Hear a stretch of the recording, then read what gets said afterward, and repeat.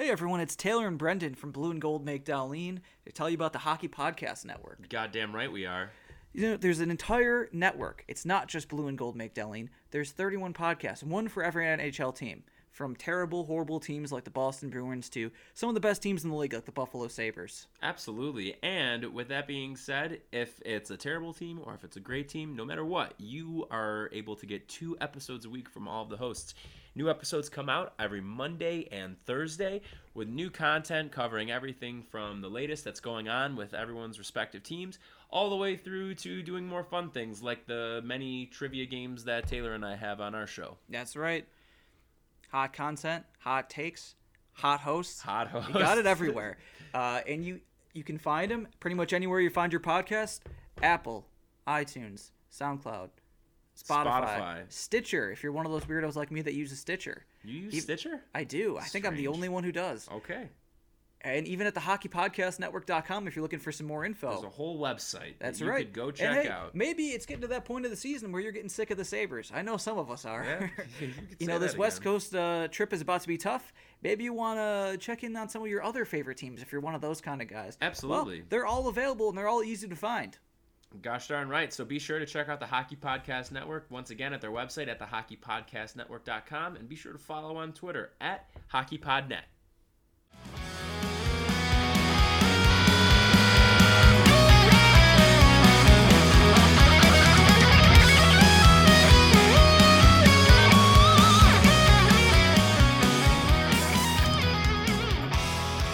What's up, everybody? Welcome back to another episode of Blue and Gold Make Darlene. As always, I'm Brendan. I'm Taylor. And we are back with another fun special episode since, of course, the hockey stoppage and the general world stoppage is still going on right now. Hope everybody's doing okay, though, and, again, practicing social We'll be distance. back by Easter. Right? Yeah, right, of course. Well, Taylor and I are recording remotely today, so unfortunately I don't have the pleasure of looking at his beautiful face in person. I just have to settle for looking at it over a laptop. So how are you, Taylor? How are you holding up with everything? Good, yeah. I mean, I'm getting kind of used to all this. But people might be wondering, since we put out feelers for a mailbag, we didn't really get that many responses. Definitely not enough for a full episode. We did get some good questions about some, like, long-term questions, like big, Right. wide-ranging ones about the Pagulas and supporting the team after this kind of year, things like that. And we're not ignoring them. I think we're going to talk about them whenever it is that the end of the season happens, when this passes and we're kind of assume the Sabres won't play any more games, I hope. So when this all kind of comes to an end, whenever that is, we'll talk more about that kind of big picture stuff. Yeah. For now, we have a special idea. Yeah, for this so episode. for this one, and then we might potentially do some future stuff with it. But, while we're, looking for, I guess, non-direct current NHL topics, just given the fact that it's not happening right now, we were throwing ideas around, and, I guess in the general theme of looking ahead, we thought it could be cool if we did projections for the Olympics. So as we know, we're going this time. What's that? We're going this time. I hope so. Yeah, it seems good. It seems like it's trending in that direction. As everyone I'm sure knows, the last Olympics did not have NHL players in it, which was a bit disappointing, but it's looking like, as Taylor mentioned, it's trending in the right direction right now. So that would be great. And we thought that we may start off with, of course, Team USA. And then in future episodes, we were discussing potentially doing, Canada, Sweden, Finland, Russia, like other countries, just because it'd be kind of fun to do and give us something, I guess, to look forward to and think about. So we thought, again, though, start off with Team USA. And with that being said, this Olympics is happening in 2022 as compared to, like this year and next. And so there needs to be a little bit of projecting involved with this in terms of maybe younger guys who right now wouldn't be on the team, but who you think in 2 years from now are going to be, kind of moved up through the ranks and made their mark. But also at the other end of that, there are a lot of guys with Team USA who, if it was held right now, would be no doubt slam dunks to make it. But because it's 2 years from now, they may be a little bit farther down the line, and you don't exactly know how effective they're going to be at that point. And something interesting, I think, is thinking, and we'll get to that eventually. Obviously, it affects USA, but something that I kind of thought of while doing research for this is that I think the age curve is really going to affect Canada a bit.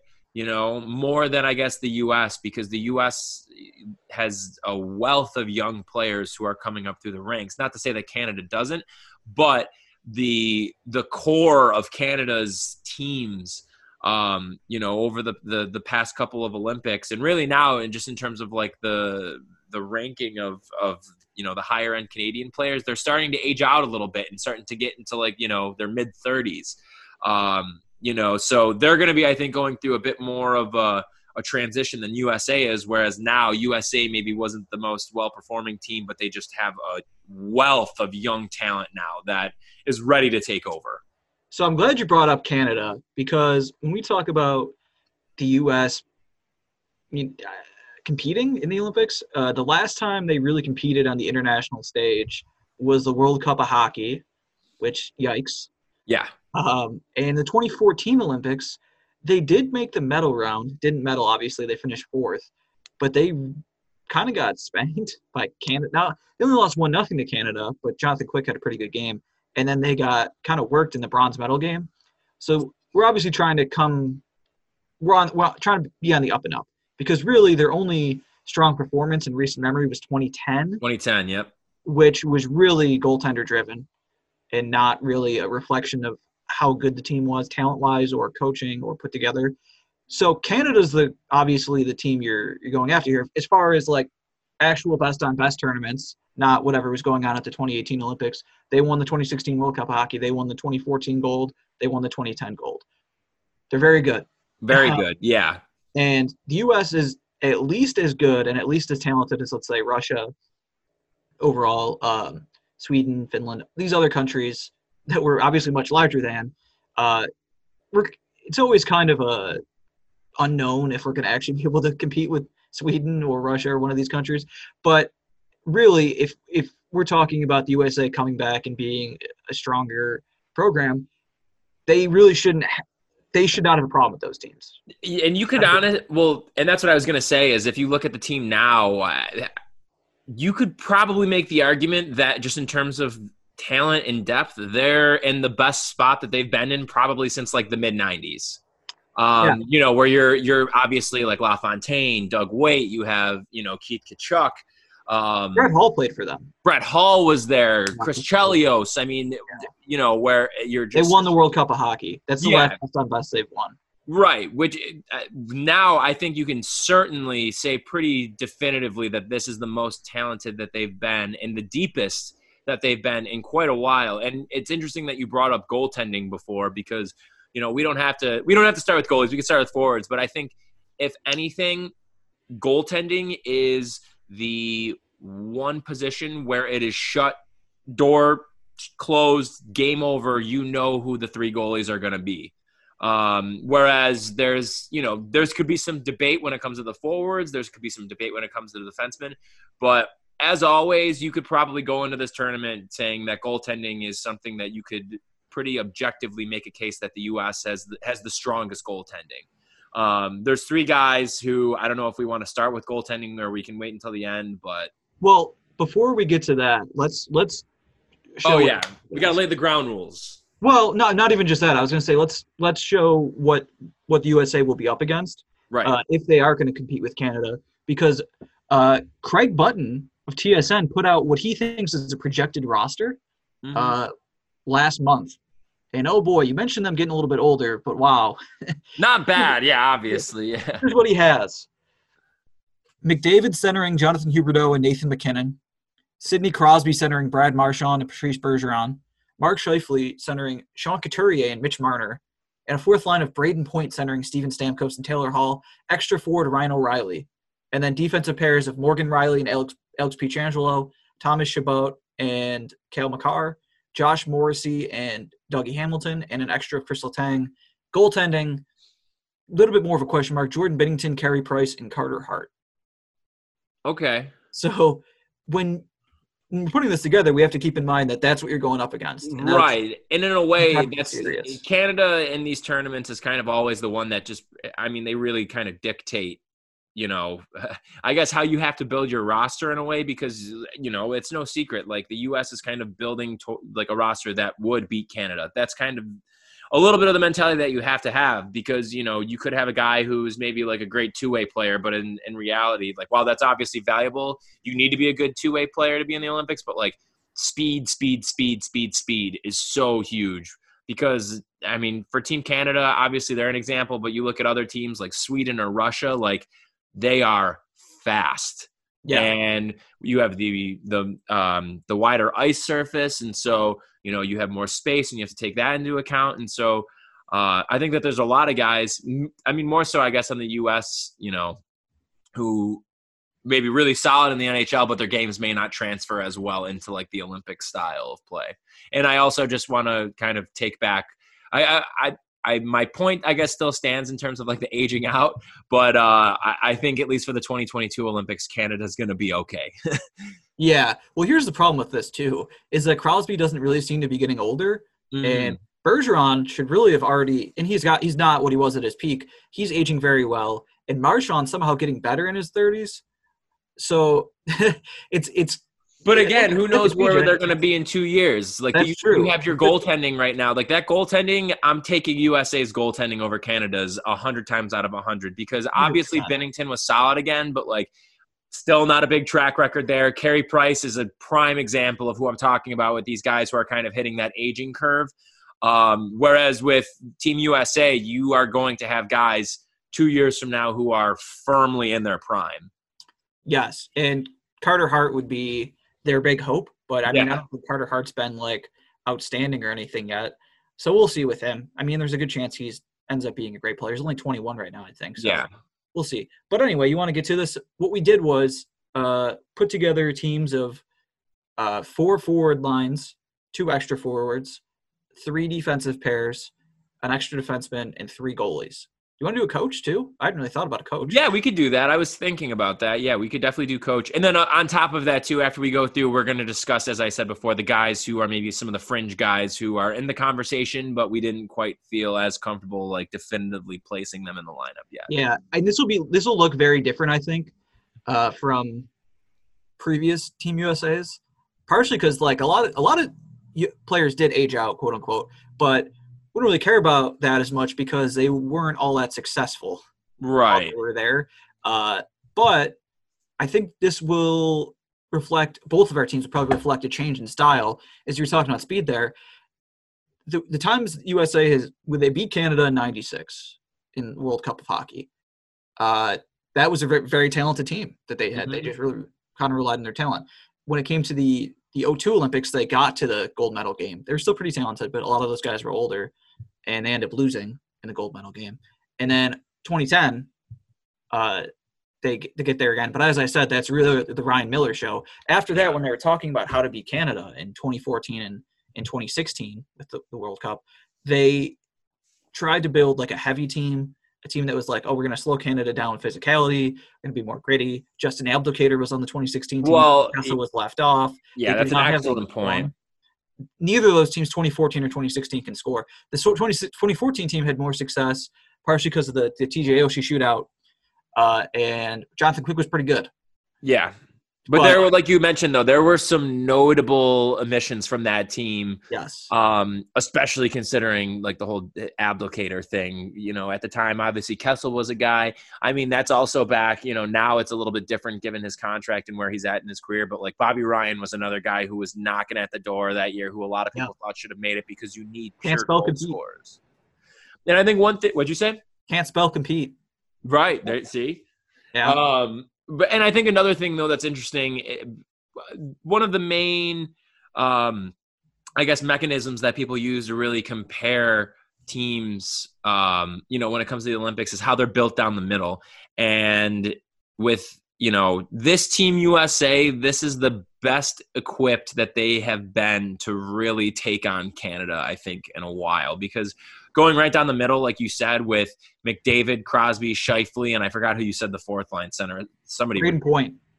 Yeah, right. And then you could also put like a Sean Couturier in there. Like, so those are guys who are all just ridiculous. And the USA, Team USA has really, even in 2010 when they were right there with them, obviously that very unfortunate overtime goal from Crosby, even though they were right with them, they were not built to beat Team Canada in, say, like a 7-game series, something like that, where that you'd be able to take them down.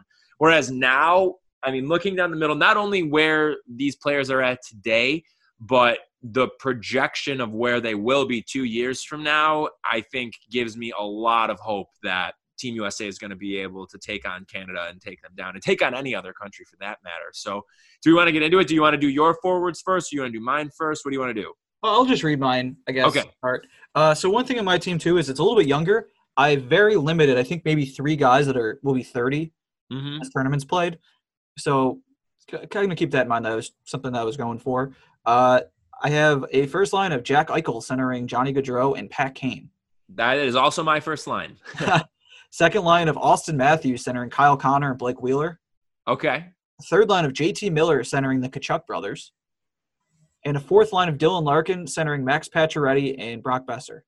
So I have 4 30-plus guys on the team, actually. Okay. And who are your extras? And my extras are Jack Hughes and Clayton Keller. Okay, cool. I went with a similar approach with keeping these guys young. I think I actually might be a little bit younger than your team is. So as I had mentioned before, starting on my first line, I have Kane, Eichel, Gaudreau. My second line, I have Kyle Connor, Austin Matthews, and Matthew Tkachuk. My third line, I have Brock Besser, Dylan Larkin, and Brady Tkachuk. And then my fourth line, I have Alex DeBrincat, Jack Hughes, and JT Miller. And my extras are Clayton Keller and Blake Wheeler. But the Blake Wheeler is pretty much like interchangeable with Max Pacioretty to have like some a veteran presence there. I forgot about DeBrincat. Oh, okay. Yeah, so I'm going to actually change that right now. And I'm going to put DeBrincat in Besser's spot on the fourth line. Mm-hmm. And I'm going to move Besser to extra and move Clayton Keller out. That's fair. Yeah, for me, I thought I got everyone. Well, yeah, no, DeBrincat is definitely for sure going to be a fixture on that team. Yeah. And I feel like Tim Murray because I forgot about DeBrincat. Oh, don't that one hurt my soul. But I think it's interesting that you and I both kind of had 3 similar players who were like the fringe guys, which is Clayton Keller. One of my extras, which again, this is strictly due to where he might be in 2 years, is Blake Wheeler. And then also Max Pacioretty is right there for me too. Wheeler right now, I believe he's 35 if I'm not mistaken. Yeah. And that's tough. I mean, today, like I said, like if the tournament was happening today, he's on my roster, not even thinking about it, of course, because of how effective he is. Same could be said for Max Pacioretty too. He's putting up another he was on track to have another 70-plus point season. Blake Wheeler, I think, was just under a point per game. 2 guys that, for one, you're getting, your experience there from prior Olympics. Also, just like veteran leadership too, just to have those are both guys who have worn letters. Of course, Wheeler now is the captain of Winnipeg, and I believe Pacioretty has an A with Vegas. But the NHL it's getting faster, and the Olympics are the epitome of that. And I wonder, it's unbelievable that Blake Wheeler is still going at the rate that he's going with his style of play, because as we know, power forwards in the NHL who are big body and are really physical, the wear and tear really tends to build up. Look no further than Jamie Benn, whereas a few years ago, he's one of the premier players in the league, and now he has fallen off pretty substantially. So those are, I think Wheeler, Pacioretty, it really is going to be a toss-up for who's going to still be, playing at a higher level when that time comes. With that being said, though, looking back at the rest of the lineup, right now for the guys who would be on my starting lineup, I think that Kane is going to be the only one who's going to be above 30 by the time we get there. Play into your youth. Jack Hughes is going to be great. We know that. Going down the middle, Eichel, Matthews, Larkin, and Jack Hughes is as we said before, that's the best that Team USA has had in quite some time. And, we don't even know where Hughes is going to be 2 years from now. People have said, yeah, he's had a little bit of a disappointing season, but I recently, it just kind of like, it kind of happened while we've been, self quarantining and everything and social distancing, that I actually came across a montage of Jack Hughes from this season of plays where, it didn't necessarily lead to goals, but just kind of stuff that like eventually these shots are going to start going in, or these moves are going to start working and everything. And oh my God, he is the real deal, and he's going to be great. So you're set at center there, really. And then on the wings, you have guys that are a mix between speed and also who have a little bit of bite to them. And the Tkachuk brothers, I think, are going to be awesome to watch in the Olympics. If they do end up on the same line, like how you had, that will be so entertaining to watch every time they go out. Yeah, and I think I tried to also make this a little bit of a team that would kind of make sense playing together. And we had the same idea with the first line, which I think is those guys are all incredibly skilled. Two of them are pretty fast. Pat Kane's not exactly the fastest guy around, but he makes up for it. Yeah, all of them are incredible with the puck on their stick. They're incredible passers, shooters. Any of them are capable of, Kane has an MVP. Eichel was in the conversation. He wasn't going to win someday the conversation. Yeah. And Gaudreau is one of the best offensive players in the league too. That's not the strongest line to put up against in its own zone, obviously. But the third line, I think, is if you're trying to protect a lead kind of line while still having some ability to score.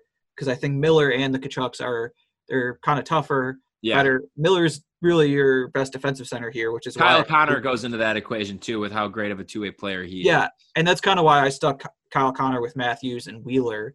I know Wheeler would be older by that point, but I think his job in this case might be more setting up Matthews. Mm-hmm. Obviously, Matthews is probably the best goal scorer on the team, and then you have Kyle Connor there as well. He can pretty much do everything.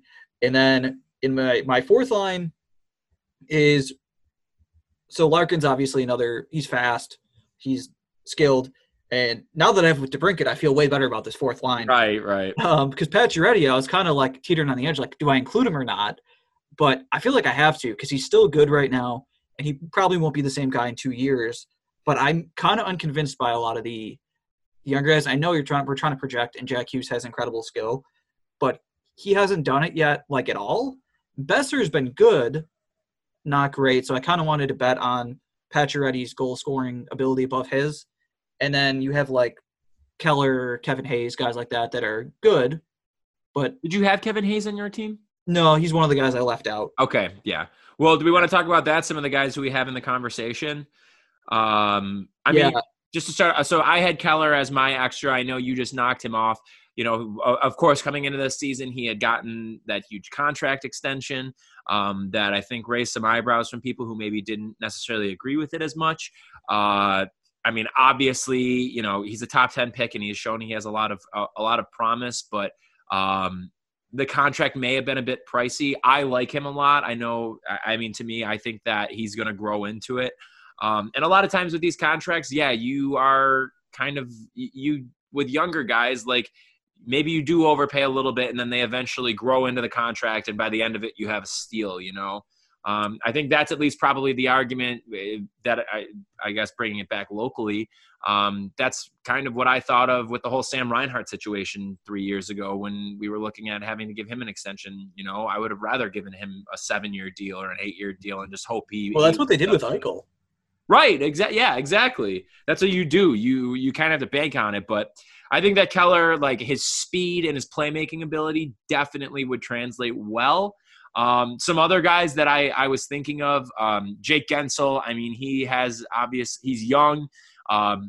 He has experience playing with high-end guys, with Crosby and Malkin on Pittsburgh. He has experience playing in big games, of course, as he's a 2-time Stanley Cup champion. Then you have, as we mentioned before, TJ Oshie. Again, it depends on where he's going to be with just like the wear and tear. He plays a bit of a power forward style, and he'll be 37. Yeah, and that's right. Exactly. That's tough because he already is falling off a little bit. You'd like him around for the shootout stuff. Right. He's incredible at it. But you have other guys now. Yeah. I think at this point, Oshie was kind of a no-brainer to leave off for me. And then the only other two I had, just to throw them in there, that were considerations, but they were considered because of the fact that they're solid. They didn't really have, I guess, a realistic chance when stacking up against the other guys who are more skilled players. But I had Chris Kreider and Kyle Palmieri as my other ones too. Yeah, same. Also, I guess we should talk about kind of a ghost from the past, Phil Kessel. Yeah. He absolutely should have been on the team in 2016 for the World Cup, and he absolutely should not be on any teams going forward. His days are behind him. He had a huge dip in points this year. I think that's it. Because, I mean, the thing is with him, he was never, kind of like Pat Kane and Bobby Ryan, never he's kind of a straight-up bad in his own zone. All of them are. And he made up for it because he was one of the best goal scorers in the NHL for probably 10 years, I guess. He had 92 points a couple years ago. Yeah, now it's kind of useless now. Yeah. If you're not going to be that guy and you're terrible in your own zone and you cost a ton of money. So he will not be on either of our teams. Yeah, definitely. Should we move on to defensemen? We should. Well, defensemen, obviously the forwards are a little bit more like flashier to pick and are exciting, but my God, this defensive corps is really exciting. Like, long are the days of Jack Johnson being on Team USA, because Team U, as good as their forwards are, the defensive unit that they could put out there is stacked. I only have I'm going to have two guys on this who will be, I think, 30 by that time. I know one. I think the other one who I have is potentially going to be. But sticking with youth here, I'll go first on this for mine. My pairings that I had, Seth Jones and Zach Werenski, starting off with Columbus's top pair. Seth Jones is one of the premier defensemen in the NHL. Zach Werenski just is an incredible offensive defenseman. You know, he had missed a bit of time this year. I believe, had missed, I think like 10 to 15 games. But regardless of that, he scored 20 goals as a defenseman. Wow. He put up 20 goals, 21 assists for 41 points in 63 games. So you know what you're getting there. I mean, they're you could probably make the case that that's the best defensive pairing in the entire NHL. My second pairing, I'm going with a nice mix with a pure scoring offensive defenseman and John Carlson, who's my elder statesman of the defensive corps, paired up with arguably the best defensive defenseman in the NHL, who I think has kind of taken this mantle from Nicholas Yarmulson, and Jacob Slavin from Carolina. Slavin plays an incredible two-way game. He obviously, I can talk, anybody could talk until, the end of the day for hours about how great he is in his own zone, but he also is great in transition with getting the puck out of his own zone. He is a steady presence for that Carolina team that doesn't have exactly the best goaltending. But my God, he is great in both ends of the ice. So I love that for a second pairing. And then my third pairing, one pure offensive guy and a guy who leans offensive. But again, it's a nice mix between a youth and a veteran, and that is Quinn Hughes, who has, along with Cale Makar, taken the NHL by storm this season. Who's just electric with the puck on his stick. He's, and for him being an offensive defenseman, he's great in his own zone too. He's solid in his own zone. He's only going to get better there. Again, similar, to pretty much all the guys on this list. Great in transition. And then my other one to go along with him is Torrey Krug, from Boston, where you have a bit of experience there, a veteran presence, who maybe leans a little bit on the offensive side, but is solid in both ends. And then my extra, this was really, really, really tough for me because there are like 5 guys who could honestly be the extra or fit in for maybe Torrey Krug as well. But I had Charlie McAvoy as my extra. And I'm excited to kind of get into the conversation, guys, who are some of the extra ones after we go through yours, because I think that there's a really good debate here that's maybe not as cut and dry as the forwards or the goalies are. So who did you have for your top 6 and your extra? So my top pairing, kind of adding to what we have with the top line, is John Carlson and Zach Werenski. And I know that you might not think that they should be together because they're both offensive guys. I don't know if that would maybe work or not, but just starting a game with Carlson, Werenski, Gaudreau, Eichel, and Pat Kane on the ice. Ridiculous. Yeah, and the passing ability, the ability to score there, yeah, it'd be really hard to stop. And it'd be kind of anti what they've been doing for the past, I don't know, however many years now. Which they need to do. Yeah. I have a second pairing of Quinn Hughes and Jacob Slavin, which obviously Quinn Hughes, you assume both guys will be better by this time around. Slavin is very good. I actually love that second pair. That's a really, really good second pair. I kind of want to change mine around now because that's awesome. Yeah. And hopefully by that point you think Hughes will be really good, like one of the better ones in the league. Right. And then you have my third one is going to be Charles McAvoy and Seth Jones, which both really, really good players. Both yeah. Oh, yeah. McAvoy especially probably will be even further improved by that point. Might even be Boston's number one defenseman at that time. Yeah. Seth Jones is already incredible, obviously. Yeah. And then so my thought with the extra is this is a pretty young defensive team outside of Carlson. And I'm not mistaken, I don't think Carlson's ever played in an Olympics.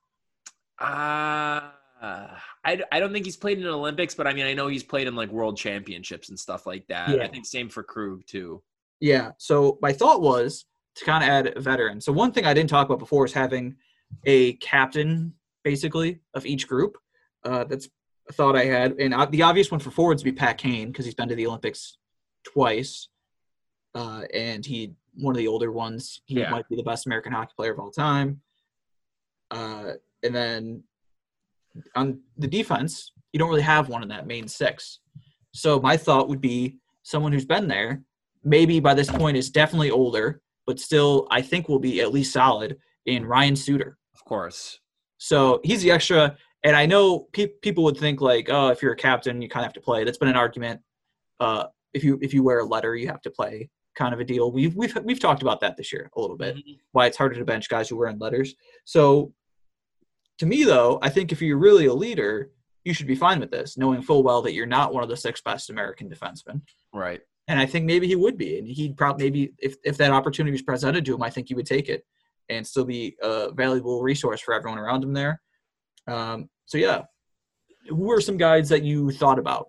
So that's Ryan Suter was definitely one that I kept going back and forth on for the reasons that you mentioned, just with like the veteran presence there. Again, he's been to multiple Olympics. He's played on big stages. And he's still solid. I mean, he still is producing a bit. I'm trying to think of whereabouts he was at this year. I mean, so this season, 48 points in 69 games. He's obviously the go-to guy for Minnesota for their defense, along with Matthew Dumba. But I just have some trouble with it for a couple of reasons. For one, I think, again, in terms of projecting out for like the 2 years from now, on the one hand, you have to think about it from he's going to be deteriorating a bit in terms of like the quality of his play, but also the guys who are going to be coming up through the ranks. So it's tough because we don't really exactly know where some of these guys are going to be. Starting off for some of my in the conversation guys, 2 off the bat from the New York Rangers, Adam Fox and Anthony DeAngelo, who both had – I think people were kind of just waiting for Adam Fox to get in the league. He's a name that obviously has been thrown around a lot. He moved he came over to New York. I believe he was in Calgary previously, and then he finally signed his contract with the New York Rangers. Put up a great rookie season with 42 points in 70 games, 8 goals, 34 assists, which is great. But DeAngelo really kind of came out of nowhere. Not so much out of nowhere, but like how effective he was this year. He was the second leading American defenseman in terms of scoring this season. He put up 15 goals and 38 assists for 53 points. He had more points. He has the same amount of points as Quinn Hughes. He's 24 years old, so he's young, but at the same time, he's still, he's not too young. And I think, with those two, and actually also speaking of the New York Rangers, Jacob Trouba, if you want to potentially look for a guy who gives you a little bit of that veteran presence by the time those Olympics come around, he's going to be 27. So, it's pretty young. Yeah, it's still young, but at the same time, like he has a lot of experience under his belt. He started in the league when he was pretty young. I believe when he was still a teenager. So, I mean, you have the three defensemen from the New York Rangers there who really kind of jumped out at me. On top of that, if you want to look at some other guys who, are just who would be, I guess, like solid extra guys to have from like a two-way defenseman perspective where they're good skaters, they're good in their own zone, and they're serviceable enough in the offensive zone. There's three that kind of came to mind for me. Noah Hannafin of the Calgary Flames. He's really young still. I think that there's also a lot of camaraderie there with those guys. He came up through the ranks with Eichel and Matthews, and I know that him and Eichel, I'm pretty sure, are really close friends, as is the case with all of those USA guys who came up through the program. Also, Cam Fowler, you're going to get a little bit more of a veteran presence there. He's 28 years old. He still has been consistent for Anaheim. He's a mainstay on their blue line in their top four. And then finally, the only other one that I had that he's had a bit of a down year this year due to a change in scenery. We'll see next season if that's just due to the transition or if it's just maybe his game has fallen off a bit. But if you want to look at a guy who's had international experience, Justin Falk of the St. Louis Blues. A little bit of a down year this year, was definitely disappointing just considering his offensive prowess. But, he's going on to a St. Louis team that is extremely deep when it comes to their defensemen and just deep in general. And so, that could attribute to potentially why he had a little bit of a down year. But those were like my main outside guys looking in. Did you have any other ones?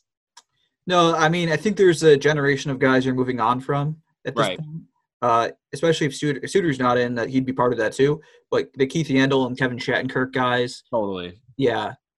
They probably should have been able to get their last ride in 2018, and they didn't. So now that's kind of sayonara for them. You mentioned a lot of good young guys. So, and one other one that we didn't mention, and while I probably could have, while we're talking about the Rangers and Jacob Trouba, who I think has really kind of been a pleasant surprise, is Neil Poink from Winnipeg. A huge, weakness of that Jets team coming into this season and really still throughout the season was their defensive corps. I mean, we know what happened with Dustin Byfuglien. They had to rush Vinny Heinola, who was their first-round pick this year, who was a pick in, like, the 20s to play, like, early on in the season, which is pretty much unheard of, like, anybody outside of, like, the top 10 getting playing time out of the gate.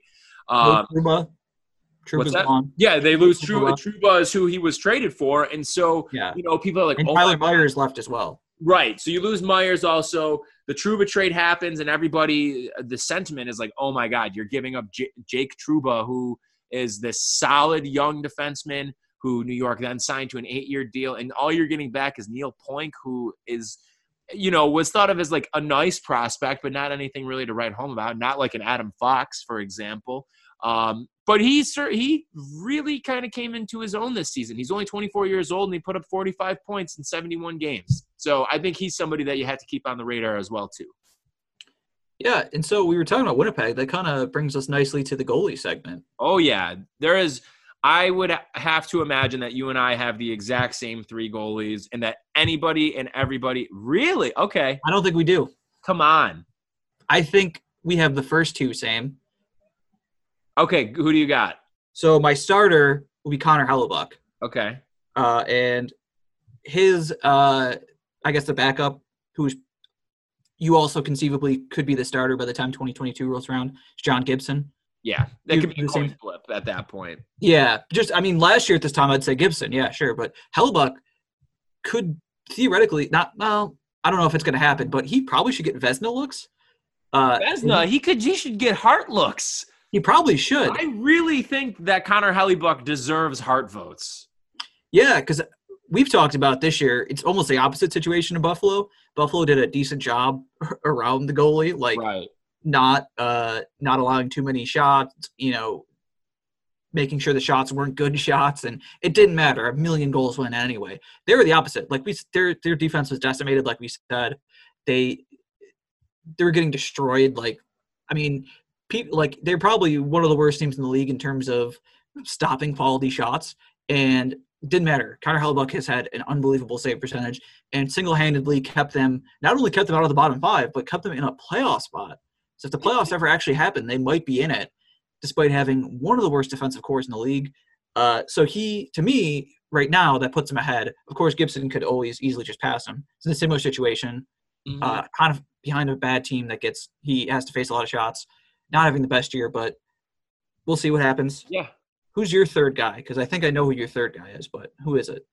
I want to know who. Well, for my third, I was thinking about it in terms of, so Hellebuyck and Gibson are both 26. By the time this tournament comes around, they'll be 28. They both been in the league for a while. They're proven. They don't necessarily need like a veteran presence there. But for the third, and there's pretty much, considering the fact that it's a toss up for who would be the starter between the two of them.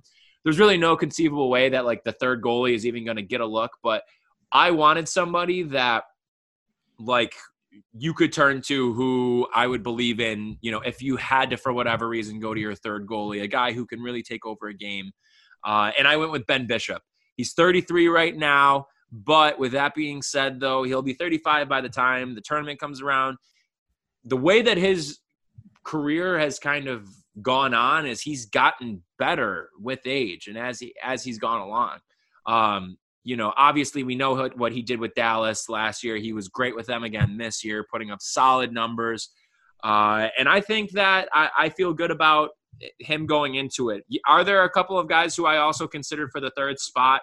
Yes, but nobody who I felt had the body of work that would kind of stack up against Ben Bishop and say I'd be more comfortable having them there than him. So who was yours? Because I'm very curious about this. All right, so a couple things to start. It's Ryan Miller, isn't it? So the third goalie doesn't play ever. Never. Pretty much. No, they're there for, I don't know, whatever reason, just in case, like it's an emergency thing. It makes sense. Yeah. It's not like it hurts anything by having a third goalie there. The other thing is Gibson and Hellebuyck, as I mentioned, when I built my team, I wanted a young team, which I do have, but I want experience at every level. So with that being said, my third goalie is Ryan Miller. What? It really is? Yeah. Who will be 40 years old by that point, who probably will be retired from the NHL, I have to imagine. But like I said, he doesn't have to play. Wow. Yeah. So obviously from leadership perspective, that's good, whatever, handling pressure, all that he can bestow. Here's the other thing. I want him to be there. So it's my God. I like that. Wow. I really didn't think you would have picked him, but I like low-key love that. I mean, we don't know. Who knows? Like he still was playing at like a decent level this season for Anaheim, and Anaheim is bad. Like imagine Miller as being like the backup of like Colorado or something. But yeah, I mean, they have a great backup, all right. But like a good team, I mean, he's going to be a free agent at the end of this year. Maybe a good team gives him a call and they sign him to a 1 or 2 year deal. Like, yeah, maybe a team that has a couple goalies that don't seem like they're really good, and they have a goalie that's, a prospect, but he's like a year or two away. So I don't know. Just spitballing here. I would literally do anything for that to happen. No, I love that pick though. That I was thinking you were gonna say like Thatcher Demko or something to have like a young guy in there, but like more like Thatcher Demko, folks. So here's the thing too with Miller. He's probably, his run in 2010 is the best American hockey moments since 96. Yeah, that'll be more than 25 years removed from that. So it would just be cool to have him around. Another thing too is he wouldn't have been in 2018. He wouldn't have made the team, and he won't this year either. I should say this is absolutely just a me thing. No, I know. 2018 he wouldn't have made the team anyway. But he was kind of robbed of playing in the Olympics in 2006. He was, I think, at that point the best American goalie in the world, and they went with Robert Esche and Rick DiPietro. Right. They got what they deserved. True. So Robert Esche is one of those guys that, how everybody has players that they just like irrationally don't like. Yeah. Robert Esche is one of those guys for me. Well, the Sabres kind of ended his career, which is nice. Exactly. You're listening, cool. Bob. Yeah, go to hell. Anyway, but yeah, that sucked. Like Esche was out of the league the next year, and DiPietro, I mean, he had injuries, but he was barely like around after 06, 07. So that sucked. So Miller should have played then and make up for it by having him play 16 years later. Not play. Obviously, I want no part of him actually playing, since this team's big strength will be goaltending. And he'll be 40 or 41 years old at that point. Yeah. I mean, who knows? Maybe they'll have him be like, the goalie coach at that point or something if he's like freshly retired. Yeah, that's a great point too. I mean, the third goaltending spot might as well be a goalie coach. No, you're absolutely right. No, it's not like they would ever take the ice. And honestly, like either way, like even if one of those two, like Hellebuyck or Gibson, like faltered off, like I said, it's a coin flip where you just put the other one in and you're getting, a high-end starter no matter what. Yeah. Well, I think that's it. Do you have a coach? Who do you got? So a weird thing in the Olympics is they don't always use like a coach of the country of origin, like Ted Nolan coached Latvia. Right. But anyway, I was thinking Barry Trotz. I feel like that probably makes sense. Yeah, he's American, isn't he? I don't know. Let's see. I don't know if he is or not. I think he's a really good coach, and I think he can adapt well. Oh, no, he's Canadian. Damn. Yeah. Oh, well, he's still my coach. They have too many coaches. They can't use all of them. But I think he showed when he went to the Islanders, and it was a very different team than the Capitals. And obviously, I don't want this team to play like the Islanders, but he showed how quickly he can adapt and build a system that fits his talent. And I think he's a great coach. And I think someone like Quenneville will probably be coaching Canada. So. What's about – wait, let me see. I'm looking up some guys now who I think. Phil Housley. Oh, God. You know who is a name who came to mind that I was like, oh, my God, I could like low-key kind of see this happen? Rod Brindamore. Oh, yeah. No, I could see that happening. He's part of the team in 96, wasn't he? He might have. He very well could have been. Yeah. Or, I mean, Mike Sullivan. He's American, isn't he? Yeah, it'll probably be Mike Sullivan. Didn't they go with Bielsma in 2010? Was that 2010? It might have been. I know he – didn't he coach – I thought it was one of the World Cup teams. I don't know. John Cooper. Is he Canadian? I imagine all of these guys are Canadian. Yeah. Dang. Wow. Huh. Interesting. Well, I guess we'll have to wait and see. Yeah, well, yeah. I mean, I think either way, like end of the day, a lot of these choices, the pool that you have to choose from, assuming that they don't have like a monumental gap like how they did with Abdelkader, they're going to be in good shape. I think they're going to be really deep, and I think that there's no reason why they can't really, compete with these other teams, the powerhouses of Canada, Finland, Sweden, Russia. So I think it's going to be really interesting to check out. I mean, we'll have to, I think this was a pretty fun exercise. Maybe it's something that we continue doing if we do want to like kind of dive into the other countries. Yeah. And I mean, think about what Sabres at that point will be going to the Olympics. That's always interesting. Yeah, definitely. I assume Zemgus will still be a Sabre and Team Latvia will. Hell yeah, baby. Captain of Team Latvia. Yeah. I mean, like Reinhardt obviously would not be in. Unfortunately, Canada's too good. Dahlin will be there. Ristolainen would be there. We didn't mention Casey Middlestat today. We didn't. And you know what's funny is that I kind of went through and was researching through some, and there was one from last year that had put Middlestat as like a dark horse to get in. Very dark horse. Yeah, very much so. Very optimistic of them. I'm trying to think of really who else. I mean, maybe not the 2022 Olympics, but the 2026, probably UPL will be the starter for Finland. No, maybe 2022. No, yeah, he very well could be. And maybe he's like their third one or something, because I think they have some pretty solid. Yeah. Let me take a look and see really quick with Finland, because they are an interesting one. Tuukka won't be there. You have Korpisalo, UC Saros, but he's been kind of meh. Interesting. Yeah, Tuukka, he'll be 34. He'll probably still be there. He'll absolutely be there, yeah. Well, yeah, you never know. Maybe he will. Maybe UPL will be like the third or something, just to get him the experience. Yeah. All right, well, that was fun. It's been a really good time. I enjoyed this. Any last thoughts then at all, Taylor? Well, if people actually want a mailbag in the future, they're going to have to tweet questions at us. Yeah, we're going to really start harassing. Yeah. So if you actually want a mailbag, just start tweeting questions at Blue and Goldcast on Twitter. Please do. Yeah, we would love to do that. The last one we did was a ton of fun, and so I'd love to do another one. Yeah. But yeah, all right. Well, everybody, thank you all so much for tuning in. Be sure to check out the Hockey Podcast Network online at thehockeypodcastnetwork.com, on Twitter at HockeyPodNet, and you can check us out on Twitter at Blue and Gold Cast. Also, we had mentioned this on our Twitter, but probably worth repeating at least. Now the Hockey Podcast Network has separate feeds for all the shows, so be sure to go follow Blue and Gold Make Darlene on Spotify, on Apple Podcasts, wherever you listen. Follow us. Obviously, follow all of ours, and especially follow the Hockey Podcast Network, but follow Blue and Gold Cast, Blue and Gold Make Darlene. We would very much appreciate it. So, yeah, until next time, everybody, we'll be back a week from today for our Monday episode for next week. So in the meantime, everybody, once again, stay safe, stay indoors, wash your hands, and stock up on toilet paper. So with that being said, is it time for our Random Sabres Player of the Episode?